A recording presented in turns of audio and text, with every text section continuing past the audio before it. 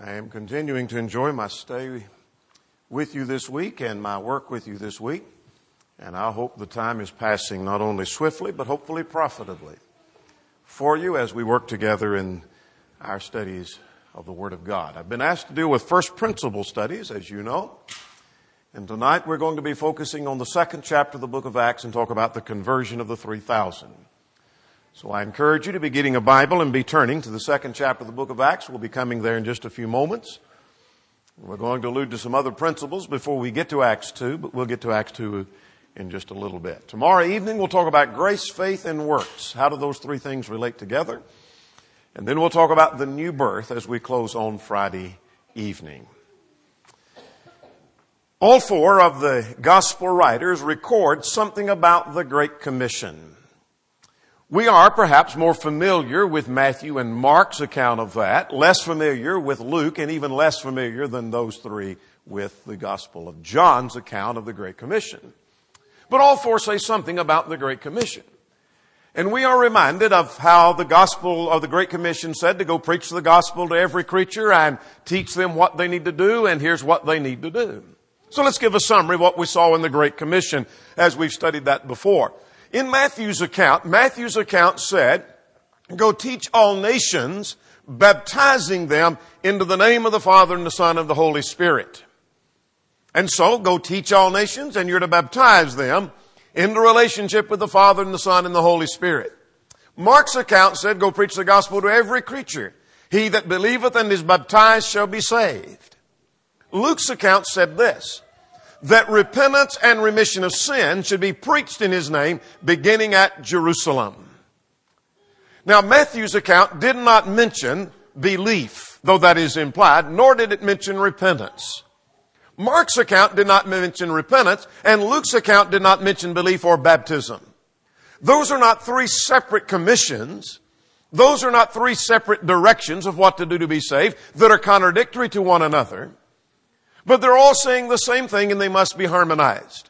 So what we have in the Great Commission, a summary of that would be, you go teach all nations, and when you teach them, they should believe and repent and be baptized, and then they are saved. That's the harmony of the accounts of the Great Commission. When we come to the book of Acts, the book of Acts is a book about conversions of people who did the very thing that was taught in the Great Commission. What we have in the book of Acts is we have an inspired commentary on the Great Commission. How do you carry forth the Great Commission? What is to be done in preaching the Great Commission? Well, the book of Acts demonstrates that for us. It is the divine commentary thereof. It is the fulfillment of the prophecy of Isaiah 2. Whereas Isaiah 2 said the law would go forth from Jerusalem, and it did. It began at Jerusalem, then Judea, and then Samaria, and then the uttermost parts of the world. There is more teaching on the conversion of mankind in this book than in any other portion of the Old or New Testament. This book tells us how men were converted to the Lord. This book tells us, that is the book of Acts, tells us actual cases of conversion. It tells us the type of people that were converted. For example, it would tell us of some common people that obeyed the gospel, and then there are some of high rank that obeyed the gospel. The book of Acts also tells us not only the type of people, but numbers that were converted.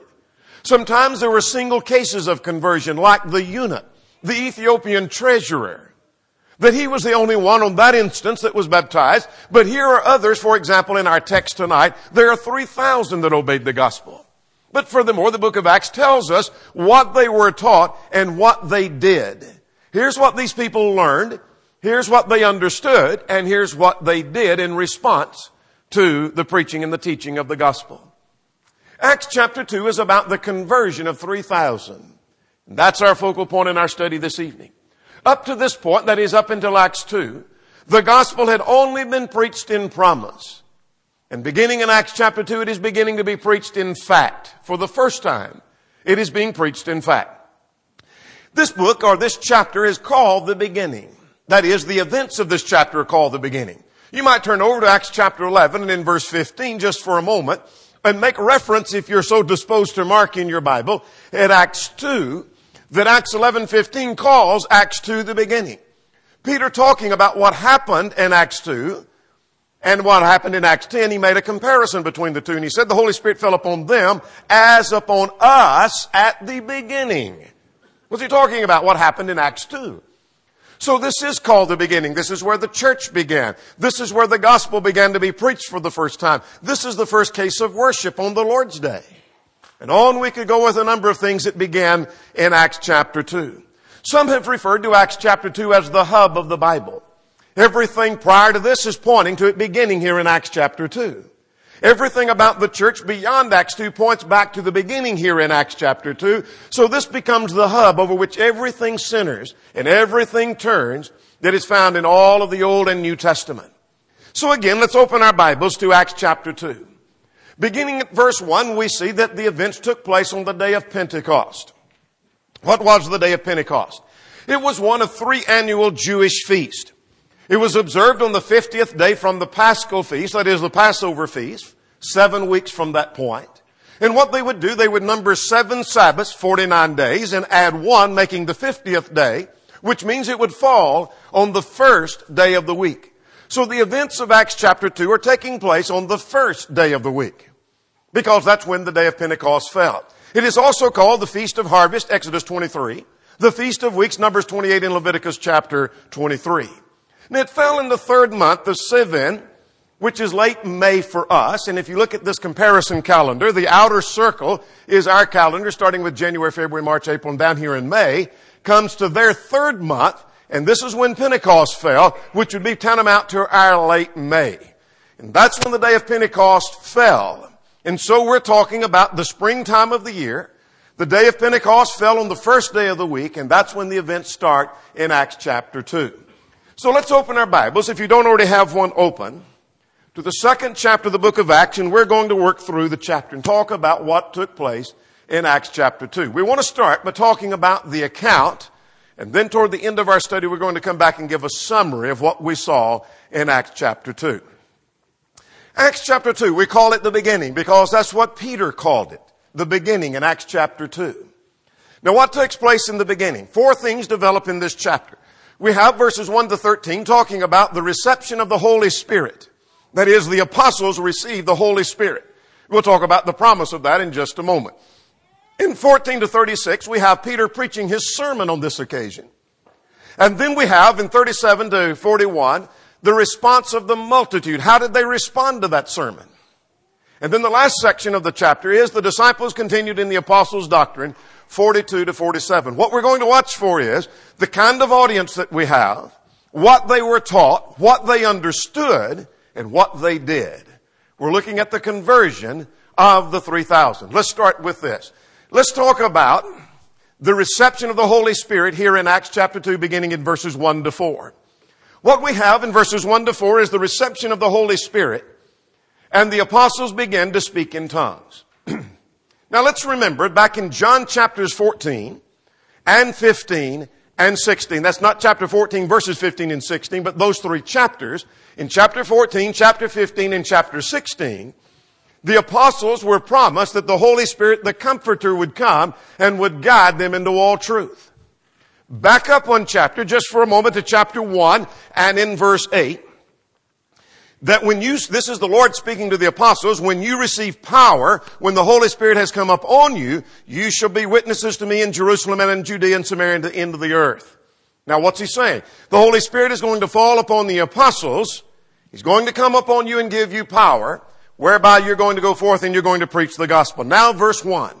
Verse 1 says, now when the day of Pentecost had fully come, they were all with one accord and in one place. First of all, who is the they? Whoever the they is, it's those who received the power of the Holy Spirit and were empowered to speak in tongues. Who were the they? Many think it was the 120 back in Acts chapter 1 who had gathered in the upper room. Let's see. Let's begin now at verse 1, verse 2, chapter 2, verse 1. You understand from your English class that a pronoun always refers to its nearest antecedent. Let's go back now and see what the nearest antecedent is. Back in chapter 1, verse 26. Remember, chapter divisions are supplied by translators. Verse 26. And they cast their lots, and it fell on Matthias, and he was numbered with the 11, you might underline, apostles. He was numbered with the 11 apostles. Now when the day of Pentecost had fully come, they who? The apostles. That's who he's talking about. The apostles, when they were all with one accord in one place, and suddenly there came a sound from heaven as the rushing of a mighty wind, and it filled all the house where they who? The apostles were sitting. And there appeared upon them who? The apostles. Appeared upon them divided tongues as a fire, and set upon each of them, that is the apostles, and they were filled with the Holy Spirit, and began to speak with tongues as the Spirit gave them utterance. It wasn't the 120, but it was the apostles that were receiving the power of the Holy Spirit, just as promised in John 14, John 15, John 16, and in Acts 1, as well as Luke 24. So they're going to receive the power of the Holy Spirit. They did receive the power of the Holy Spirit. And the text says they began to speak with other tongues. We'll define tongues in a moment. That's how the day begins. The apostles are receiving the power of the Holy Spirit and they begin to speak in tongues. Now beginning at verse 5, I want you to notice that the multitude is amazed at that. Now why were they amazed? Well, they were dwelling at Jerusalem, devout Jews. There were Jews who were devout men from every nation under heaven. Remember, this is one of the 3 annual feasts where all the Jews come to Jerusalem. And as they have come to Jerusalem, notice that verse 6 says, when the sound occurred, the multitude came together and were confused, because everyone heard him speak in his own language. What does it mean to speak in tongues? Well, that wasn't some kind of hysteric jibber-jabber where no one understood what was going on. But it was a language that was intelligible. How do we know? Well, let's go further. Look at verse 6. We heard every man speak in our own tongue or language. Verse 4 had said they were speaking in tongues, but it's called a language at verse 6. Now notice at verse 8. We'll come back to verse 7 in a moment. And how is it that we hear them speak in his own language? King James says tongue. It was an intelligible language in which he was born. Now back to verse 7. They were all amazed and they marveled. Why did they marvel? Are not all these which speak Galileans? The amazing part was that these men were from Galilee. By the way, all the apostles were men of Galilee, Acts 1:11. Not likely all the 120 were of Galilee. But all the men who were apostles were men of Galilee, Acts 1:11. Are not all these which speak Galileans? And yet we hear them speak in our own tongues. It was amazing that these men had not studied this tongue. They had not studied all these languages, and yet they can speak in our language. Now I want to get ahead of ourselves and get down to verse 11. We'll come back to the verses in between in a moment. I know it was an intelligible language because they said that we hear them speak the wonderful works of God. How'd they know? How'd they know? How'd they know it was the wonderful works of God? When you hear somebody speak jibber-jabber, can you say, I know he's speaking the wonderful works of God? No, you don't know what he's saying. You don't know if he's saying the wonderful works of God or he's saying, I'm deceiving you by the power of the devil. You don't know what he's saying, do you? But they knew these were the wonderful works of God. So when they were speaking in tongues, they were speaking in an intelligible language. Now let's go a little bit further. Beginning at verse 9. There were people who were Parthians and Medes and Elamites, those dwelling in Mesopotamia, Judah and Cappadocia, and Pontus and Asia, Phrygia and Pamphylia, Egypt and parts of Libya, adjoining Egypt and parts of our men of Cyrene, visitors of Rome, both Jews and proselytes, Cretians and Arabs. We hear them speaking in our tongues, our own language, the wonderful works of God. Now they were amazed because verse 12 says, they were amazed and perplexed, saying to one another, whatever could this mean? In other words, what's the meaning of all of this? What's going on when we hear them speaking this? And someone offered an explanation at verse 13. There were others who mockingly said, they are full of new wine, meaning they're drunk. These men must be drunk. To be speaking like they are, these men must be drunk. Now, here's what I want you to notice what we've learned so far. I learned something about the audience. We're going to learn some of this in a moment. But let's get a picture of the audience. The audience was just pictured before us in verses 1 to 13. What I learned about these men. We're going to see later that these men are in sin. That is, the nation is in sin. The men and women are in sin. How do I know? Well, when I get to verse 14 beginning, or actually verse 21 later, he's going to say, you crucified the Son of God. But I want you to notice that they're in sin, and yet they think they're okay. Much like religious people of our own day. I say they think they're okay because they were Jews. They had come to Jerusalem for to worship. They had come to Jerusalem for one of their annual feasts. They think they're in the right relationship with God. They think they have a covenant relationship with God. They are people who have some knowledge. They know something about the Old Testament. When he talks about David, they know something about David. They know something about the Psalms. They knew something about the promise of the Messiah. They knew something about the promise of one coming in Psalm 16. They just did not understand it was Jesus. So they have some knowledge. They are people who think they're okay, and yet they are in sin. Let's go a little bit further now. I want us to look secondly at Peter's sermon now, beginning at verse 14 through verse 36. Peter begins his sermon with an explanation of the events beginning at verse 14. Peter, standing up with the 11, raised his voice and he said, "Men of Judea, and all those who dwell in Jerusalem, be it known to you and heed my words. For these are not drunk as you suppose, seeing it is but the third hour of the day." It's 9 o'clock in the morning. They're not drunk. Logic tells you that they haven't had time to imbibe enough that they would be drunk. This is not the normal thing for men to be drunk at 9 o'clock in the morning. This is not at the late hour of the night. This is 9 o'clock in the morning. These men are not drunk as you suppose. Well then, Peter, what is it? Well, look at verse 15 or verse 16. This is that which is spoken of by the prophet Joel. And he quotes from Joel 2. What had Joel 2 said? Well, Joel said something was going to come to pass in the last days, verse 17. Please take note of the fact that the last days does not refer to some few days just immediately before the end of time, as our dispensational and premillennial friends think.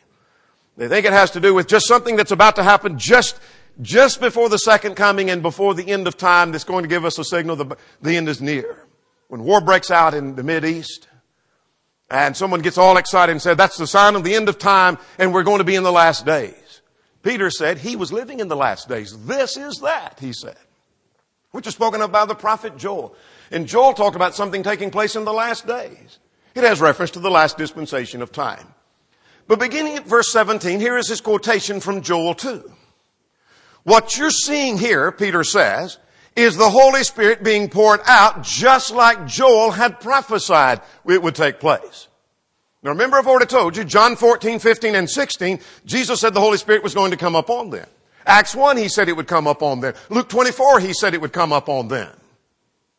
But Joel had prophesied that long ago. There are three things I want you to notice about the prophecy of Joel. Let's read beginning at verse 17. Beginning at verse 17, he said, "It shall come to pass in the last days, says God, I will pour out my Spirit upon all flesh." This is the pouring out of the Holy Spirit, just like Joel had prophesied. What's going to take place when the Holy Spirit is poured out? Notice at verse 17, "Your sons and your daughters shall prophesy." Notice prophecy. "Your young men shall see visions. Your old men shall dream dreams. And on my men servants and on my maid servants I'll pour out my Spirit in those days, and they shall prophesy." Notice four things. He talks about prophecy, verse 17. He talks about visions, verse 17. Dreams, verse 17. And prophecy, verse 18. One of the works of the Spirit was he's going to work in revelation, in revealing the will of God. That's what prophecy did. That's what visions did. That's what dreams did. All right, here's the second thing he said. Beginning at verse 19. "I will show wonders in heaven above and signs in the earth beneath. Blood, fire, and vapor of smoke. The sun shall be turned into darkness and the moon into blood before the coming of the great and awesome day of the Lord." Now we could spend a great deal of time analyzing and what we might think that means, but he's talking about the confirmation. Well, how do I know? "I'll show wonders in the heavens above and signs in the earth beneath." That is, the Holy Spirit is not only going to work in coming upon those that he was poured out upon. It was not only for the revelation of the will of God, but it's also for the confirmation of the will of God. Evidence, when the apostles went forth to preach and teach, they confirmed it with miracles and signs and wonders following. We saw that from Acts 15 a little bit earlier. Now look at verse 21. There's a third thing that the Spirit would be involved in. And this is where Peter now turns his attention to what they need to know. They need to not be so concerned about, are these men drunk or not? You don't need to be so concerned about whether or not you understand fully this pouring out of the Holy Spirit. But you need to understand what the Holy Spirit was coming to do. Look at verse 21. Are you reading with me? It shall come to pass that whosoever calls on the name of the Lord shall be saved. The Holy Spirit was going to work toward men's salvation. So the Holy Spirit would be poured out. This is part of the fulfillment of Joel 2. What was Joel 2's prophecy about? Joel 2 was prophesying the Holy Spirit would work in revelation, in confirmation, and in salvation. We see all of that right here in Acts 2. The will of God is being revealed in the preaching of Peter and the other apostles. It was confirmed by the miracles, speaking in tongues, and they taught the means of salvation. How do I know? The men were saved, verse 47. All three things were accomplished right here in Acts 2. But let's go even further. Now I want you to notice beginning at verse 22. Let's back up, though before we do that, I want you to go back with me to verse 21, and you might underline, whoever calls on the name of the Lord shall be saved. He's just introduced a thought to them. That if you call, you'll be saved. We'll define that in a moment. Underline that, mark that in your Bible. Let's go now to verse 22. Beginning at verse 22, Jesus is raised from the dead. That's the thrust of his sermon. There are 3 points he makes in his sermon. And let's see what they are. First, he said, the one that you crucified is raised from the dead. Look beginning at verse 22. Ye men of Israel, hear these words. You might circle the word hear. You need to listen to this. This is what you need to pay attention to. You men of Israel, hear these words. Jesus of Nazareth, a man attested to you by God, by miracles and wonders and signs, which God did through him in your midst, as you yourselves also know. Him being delivered by the determined counsel and foreknowledge of God you have taken, and by lawless hands have crucified and put to death. Now we'll finish that reading in just a moment. Let's get the picture. Start at verse 23 and go back to 22. At 23 he said, you have taken, here's where you're guilty of sin. He convicts them of their sin by telling them, you have taken, and by your lawless and your wicked hands, you crucified and you have slain the Son of God, and you put him to death. The evidence that you did wrong in that, God had already given you evidence that he was the Son of God. How? Look at verse 22. He was a man who was attested by God by the miracles and wonders and signs. When Jesus was on earth, he worked the miracles and wonders and signs that gave proof of his claim that he was the Son of God. You should have had no reason at all for rejecting him. So when you rejected the Messiah, you rejected the Son of God, even before you crucified him, you were rejecting one wherein there was evidence that he was who he claimed to be. But what you did, verse 23, is you crucified him. So you're guilty of sin for rejecting, verse 22, the Son of God, and crucifying him, verse 23. More evidence, look at verse 24. God raised him up. The very one you put to death and was put into the tomb, God raised him from the dead, giving ultimate evidence that indeed he was the Son of God. Because it was not possible that he should be held by that. Now, he said, you crucified the one that God raised from the dead. Now, beginning at verse 25, he begins to give evidence that he was raised from the dead. He doesn't just assume and assert that he was raised from the dead. Just take me at my word. He was raised from the dead. Everybody accept my word. But he gives evidence of that. And before we're through, I'll give you the 3 evidences of that. But let's notice beginning at verse 25. He said, for David said concerning him, and he quotes from Psalm 16, that I foresaw the Lord always before my face, and he is at my right hand, that I should not be shaken. Therefore my heart rejoiced and my tongue was made glad. Moreover, my flesh also rejoiced in hope. Look with me at verse 27. Are you reading? Because you will not leave my soul in Hades, neither will you allow your Holy One to see corruption. That is a prophecy in verse 10 of Psalm 16, quoted here in verse 27, of the resurrection of Jesus Christ. How so? When one dies, the body and the spirit are separated, and the spirit goes into the Hadean realm, and the body goes into the tomb to be corrupted. To decay, in other words. Now go back to verse 27. You will not leave my soul in Hades. It's not going to stay there. Neither will your Holy One see corruption. The body will not corrupt. But in other words, they're joined back together in a resurrection. What he's saying is David prophesied of the resurrection. David foretold of this. How do we know, Peter, that David was not talking about himself? Look at verse 29. Men and brethren, let me freely speak to you of the patriarch David, that he is both dead and is buried, and his tomb is with us to this day. Get his point? Somebody was raised from the dead. David wasn't talking about himself. How do you know David was not talking about himself? His tomb has his bones in the grave. But go and find the tomb of Jesus, and it's an empty tomb. David wasn't talking about himself. He argues from the empty tomb in verse 29. Fulfillment of prophecy. Therefore, being a prophet and knowing that God had sworn in an oath that of the fruit of his body, according to his flesh, he would raise up Christ to sit on his throne, he, foreseeing this, spoke concerning the resurrection of Christ, that his soul was not left in Hades, nor did his flesh see corruption. He just quoted the prophecy and he gave the proof and the evidence that it wasn't talking about David, it's talking about Christ. But he's not through. Look beginning in verse 32. This Jesus is now exalted as both Lord and Christ. This Jesus has God raised up, of which we're all witnesses. Witnesses are credible. Men are put to death on eyewitness testimony, aren't they? You could be found guilty of a crime on an eyewitness account if the witnesses are credible witnesses. He said we're credible witnesses. And there are many witnesses. 1 Corinthians 15 said there was over 500 who saw him at one time. More about that in a moment. But look at verse 33. Therefore, being exalted by the right hand of God and had received from the Father the promise of the Holy Spirit, he has poured out that which you now see and hear. You want to know how this all took place this morning? All the speaking in tongues that you heard about, it was because Jesus was raised from the dead and is sitting at the right hand of God, and he's poured out the power of the Holy Spirit upon the apostles. That's how you're seeing that. David did not ascend into the heavens, but he himself says, the Lord is at my right hand, till you make my enemies your footstool. Now verse 36, to finish this sermon. What does he say at verse 36? He said, let all the house of Israel know assuredly. You might underline the word know or circle the word know. Let all the house of Israel know assuredly that God has made this same Jesus whom you have crucified both Lord and Christ.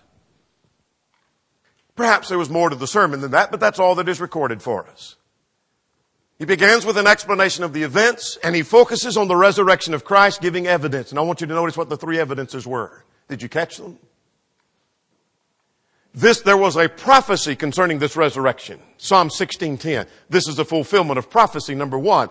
There is the empty tomb, verse 29. And verse 32, there are eyewitnesses. He didn't just assume the resurrection. He gave three evidences in his sermon that indeed Jesus was raised from the dead. So let's talk about what they heard. We talked about the audience a moment ago. Here's what they heard. They began with a conviction of their sin. The gospel message convicted them. You're guilty of sin. You've rejected the Messiah. And here's the evidence that indeed he was raised from the dead and he is who he claims to be. Here's three evidences of that. There's prophecy concerning that. There's the empty tomb. And there are eyewitnesses to the account that he was raised from the dead. Now, let's go to another aspect of the story, beginning at verse 37. Let's talk about the response of the multitude, beginning at verse 37 through verse 41. Beginning at verse 37, I want you to see that they ask what they needed to do. Let's talk about the question at verse 37. When they heard. Did you catch that? When they heard this, they were cut to the heart. They were convicted by what they heard, not by how they felt. That's an interesting point, isn't it? They weren't caught up with emotion and had this feeling run over their bodies, and they just got all excited. And because of how I feel, I want to know if there's something I can do for the Lord. They were cut to their hearts. Read with me. Look at verse 37. When they heard this, what had they heard? They heard a message about the resurrection of Jesus Christ that gave abundant evidence thereof. And having heard that, they were cut to the heart by what they heard. When they heard this, they were cut to their heart, and they said to Peter and the rest of the apostles, "Men and brethren, what shall we do?" Do for what? Do for what? Well, the question must be about what should we do about our sin? Because he began on the note, "You're guilty of sin," verse 23. And when Peter answers, he answers what they need to do for the remission of sins. That's what their question was. What do we need to do to take care of this sin we have in our life? You've made us well aware. We're cut to the heart. We did reject the Messiah, and we now know who He is because you've presented evidence to us, and we need to know what we need to do. That was the question. The answer begins at verse 38. What was the answer? Then Peter said to them, "Repent every one of you and be baptized in the name of the Lord Jesus Christ for the remission of sins, and you shall receive the gift of the Holy Spirit. For this promise is to you and to your children and to all who are far off, as many as the Lord our God shall call." In the answer to the question, he said, you need to repent and be baptized. Why? For the remission of sins. Quite often our religious friends will argue that this "for the remission of sins" means because of the remission of sins. But oh yes, we need to repent and be baptized, but we need to be baptized because. The word "for" sometimes can mean because of. I was arrested, someone might say, for speeding. I was arrested not in order to speed, but because I sped. That's what the word "for" means, they argue. But to remember, you're put in jail for punishment in order to receive punishment. "For" can mean because of, and it can mean simply that in the direction of or in order to receive. What does it mean in this passage? Well, remember, whatever baptism is for the remission of sins, whatever direction that "for" is going, repentance is going in the same direction. Repent and be baptized for the remission of sins. Or you repent because you've already been forgiven? Or do you repent in order to be forgiven? But let me show you a parallel for what it may be worth to us. Let's turn back to Matthew 26 and in verse 28. Matthew chapter 26 and in verse 28. Jesus shed His blood, He said, in the institution of the Lord's Supper, "This is my blood of the new covenant, which is shed for many, for the remission of sins." Sound familiar? That's the same expression in the English and in the original. Identical expression. Now, Jesus shed His blood because men have already been forgiven? Oh, no, preacher. Oh, no. Jesus shed His blood that men might be forgiven. All right. Then we are to repent and be baptized that we might be forgiven. Because wasn't that the question in verse 37? Repent and be baptized, every one of you, in the name of Christ for the remission of sins. And you'll receive the gift of the Holy Spirit. And this promise of salvation, which is the gift of the Holy Spirit, is to you and to your children, and as many as our Lord our God shall call. But then I want you to notice at verse 40. I like the King James wording of this. He said, "Save yourselves from this untoward generation," or "be saved from this perverse generation." With many other words. This isn't the full extent of the message, but it's a summary of the message. With many words, He exhorted and encouraged them, "Save yourself," He said.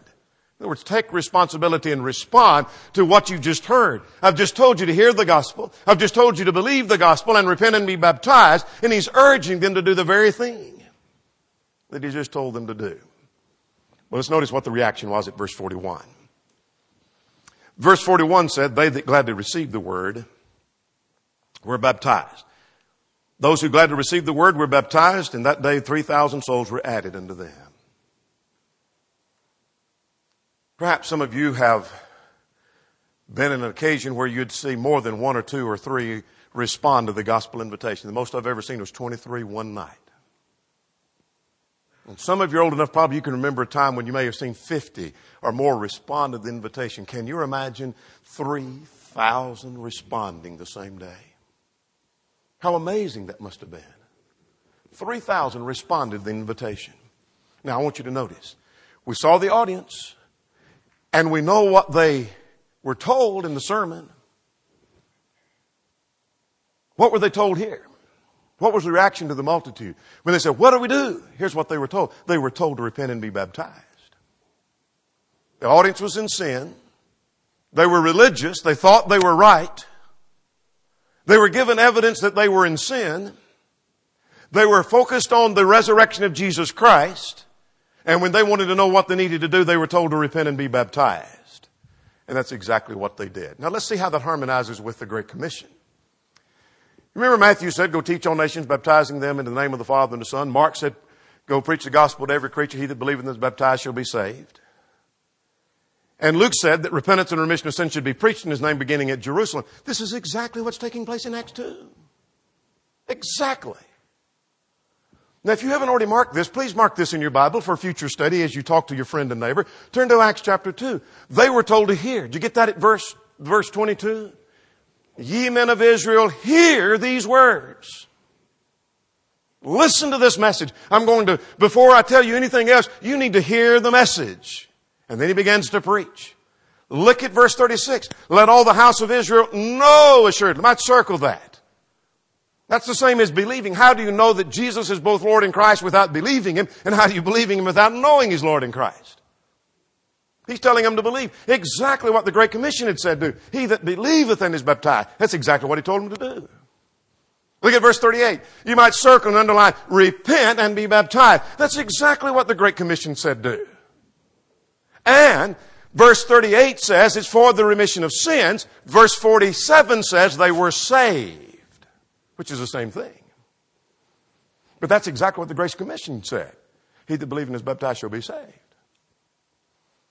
Now let's go back to a verse we talked about a moment ago. With those things circled in your Bibles. If you've marked in your Bible, verse 22, verse 36, 38, and 39. Hear, know, believe, and repent. Let's go back to verse 21. What does it mean to call on the name of the Lord? In the religious world today, when someone talks about calling on the name of the Lord, that in order to be saved, you need to call on the name of the Lord, and they might even cite Acts 2, verse 21, that whoever calls on the name of the Lord shall be saved. And they'll tell you that to call on the name of the Lord means you pray through for salvation. You go to the mourner's bench and you beg the Lord to save you. And you'll be overwhelmed with an experience. And you'll know the Lord has saved you. And what you need to do is get on your knees and you need to beg the Lord to save you. And you pray and you pray. And pray the sinner's prayer. I want to tell you won't find that anywhere in the pages of the New Testament. But this passage will define for me what it means to call on the name of the Lord. But before we do this, I want to look at two other passages that are going to help me understand that. So let's go to Acts 22 and in verse 16. Then we'll come back to Acts 2. I want you to see three passages that define calling on the name of the Lord. Let's go Acts 22 and verse 16. Ananias told Saul, remember when Ananias was sent to Saul, Ananias was told, for behold, he prayeth. Remember that in Acts 9? He was already praying. And when Ananias gets there, notice verse 16. Are you reading with me at Acts 22, 16? And now why tarriest thou? Why are you waiting? When you're still praying, you're waiting, you're tarrying. Arise and be baptized and wash away thy sins. Are you reading now? Calling on the name of the Lord. When he was praying, he was not calling on the name of the Lord. But when he would arise and he was baptized, he would be calling on the name of the Lord. What did it mean? It just simply means to obey the gospel. Let me give you another passage where that is explained. Romans 10. Romans 10 and in verse 13. The context develops this for me. Look at verse 13. The argument is that anybody and everybody could be saved if they would. And so at verse 13, whoever calls on the name of the Lord shall be saved. The same quotation from Joel 2 that Peter quotes in Acts 2. Now remember that. Whoever calls shall be saved. Now let's get down to verse 16. His point is, they didn't do what they could have done, but he doesn't say that in those exact words. He says it in different words. How does he word it? Look at verse 16. They have not all obeyed the gospel. Did you get the point? Paul's point in Romans 10 is they could have called if they would. They didn't do that. But he didn't say they didn't call. He said they didn't obey. But he's trying to show they didn't call. Per the context. You might take the word call at verse 13 and circle that. The word obeyed at verse 16 and connect them because they are synonymous in this context. It tells me what it means to call on the name of the Lord. It just simply means to obey the gospel. Now I said there are three texts, so let's go back to the third in Acts chapter 2. Let's develop from the context that calling on the name of the Lord simply means obedience to the gospel. You say, how do you know? Let's go back to verse 21. Go back to verse 21. Verse 21 says, whoever calls on the name of the Lord shall be saved. Remember that? Let's drop down now to verse 47. Go to verse 47. Verse 47 says that the Lord added to the church daily those who were being saved. It says they were saved. Go back again now. Verse 21, if they call, they would be saved. Verse 47 says they were saved. So whatever they did between 21 and 47 is what it meant to call on the name of the Lord. Doesn't it? See what they did. They heard, they knew, or believed, they repented, and they were baptized. That's what it means to call on the name of the Lord. And when someone tells you, you need to call on the name of the Lord to be saved, and you need to pray the sinner's prayer, that's not what they were told in Acts 2. That's not what was in Romans 10. That's not what was in Acts 22. These people were told to call, and then they were told to hear, know, and repent and be baptized, and then it says they were saved. That means they had called. That's what it means to call on the name of the Lord. The context defines that for me. But let's go even further and finish the chapter. I want you to notice, fourth of all, what these disciples became. Verse 41 says, they that glad to receive the word were baptized. These disciples continued in the apostles' doctrine. So let's get a quick summary, verses 42 to 47. How about them now that they are Christians? Beginning at verse 42, they followed the apostles' doctrine. They continued steadfastly in the apostles' doctrine, the text said. That is, that's their direction now. Now that they've become obedient to the gospel, they are following the apostles' doctrine. They're not following the creeds of men. They're not following the wishes of the church. They're not following the directions of a council or a synod. They're following the apostles' doctrine. That is, as has been revealed by the Holy Spirit that was talked about earlier in the sermon. But let's go even further. Notice at verse 42, they continued steadfast. They were dedicated. They were devoted. It's what God expected His people to become. Verse 42 describes the fact that they worshiped. These are elements of worship at verse 42. Remember, this is the Lord's day. They continued in the apostles' doctrine, in fellowship, in breaking of bread, and in prayers. And so they're partaking, and I take the breaking of bread to refer to the Lord's Supper there, different from the breaking of bread at verse 46. More about that in a moment. But that they are engaging in worship. This is the Lord's day. This is the first day of the week. Remember, the Pentecost fell on the first day of the week. So they're worshiping now. They feared. Look at verse 43. Then fear came upon every soul, and many wonders and signs were done through the apostles. That His people were amazed and they had it all for God. And at the same time they had a fear of displeasing God. And so they were filled with fear. But not only that, they took care of the needy. They were caring and they were benevolent. Look at verse 44. Those who believed were together and had all things common, and they sold their possessions and goods and divided them among all as every man had need. They shared with one another. They cared and loved one another. They served daily. Christianity was a daily religion for them. Look at verse 46. They continued daily with one accord in the temple and breaking of bread from house to house. They spent time together. That's a social common thing that they did one with the other. And finally, I want you to notice in verse 47, they grew. They praised God. They had favor with all the people, and the Lord added to the church on a daily basis because they're teaching others the gospel and sharing it with them just as they had learned on this day. What I'm wanting to get before you is a picture of what did they become. These people who obeyed the gospel, they didn't just obey the gospel and quit. They just didn't obey the gospel and then be left to sink or swim. They followed the apostles' doctrine. They were dedicated. They worshiped. They had the fear of God in their hearts. They cared about one another. They served God daily and they grew. They were disciples who were active Christians who worshiped and were dedicated and continued to serve the Lord faithfully. Now let's spend the rest of our time and just take a moment to give a summary of what we just saw. To get a clear picture of what happened in the conversion of the 3,000. What I've tried to do is outline the chapter and develop that thought for you. But I want to raise three questions here. First of all, what were they told in Acts 2? What were these people told? There was a sermon that was preached. What were they told in that sermon? Well, they were told they were in sin, first of all. You have taken by your lawless hands have crucified and slain. You rejected the Son of God. Secondly, they were told Jesus was raised from the dead.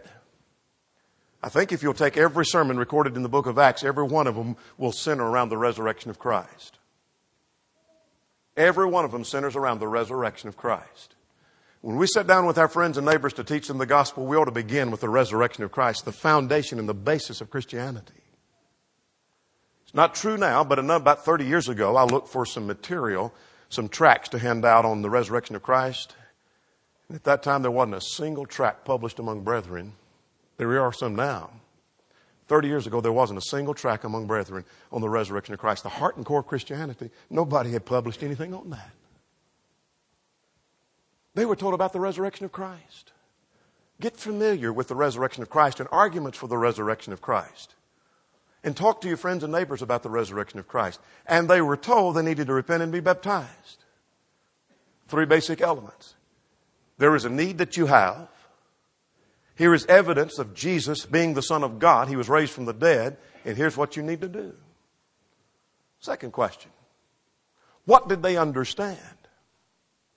I have no doubt that those who obeyed the gospel that day didn't have a masterful understanding of everything in the Old Testament. I doubt that every one of them of the 3,000 could take the book of Ezekiel and give you an exegesis of the book of Ezekiel in a way that you could just well understand the book of Ezekiel. What did they understand though? Here's what they understood. They understood they needed to be saved. They got that message because they said, men and brethren, what shall we do? We have a need and we need to be saved. Secondly, they understood Jesus to be the Son of God. They understood that. And thirdly, they understood that they needed to repent and be baptized. They've understood the very thing they were told. The third question. How did they respond? They gladly and they willingly obeyed. And what I want to suggest to you is when people hear the gospel and they understand the gospel, they will gladly and willingly obey. In other words, they did exactly what we saw in the Great Commission. That's where we started. The Great Commission said, go teach all nations, baptizing them. Go teach every creature. He that believeth and is baptized shall be saved. Repentance and remission of sins should be preached in His name beginning at Jerusalem. And these people heard the gospel. They believed the gospel. They repented and they were baptized for the remission of sins. Verse 47 said they were saved. They did exactly what we found written in the Great Commission. So what have we seen in our study tonight? Well, we've done a survey of the account of Acts chapter 2, the conversion of the 3,000, and looked at a quick summary of what they were told, what they understood, and what they did. There may be one or more present tonight who's not a Christian, who's not a child of God. You may be in the condition of those who came in Acts chapter 2. Religious, have some understanding of Scripture, maybe not realizing that there is a need, but now you've come to recognize there's a need in my life. And I need to respond to the gospel. Would you do so tonight? Would you come believing that Jesus is the Christ, the Son of the living God? Would you repent of your sins, acknowledge your faith, and be buried in the waters of baptism for the remission of sins? If you're subject in any way, would you come while together we stand and sing?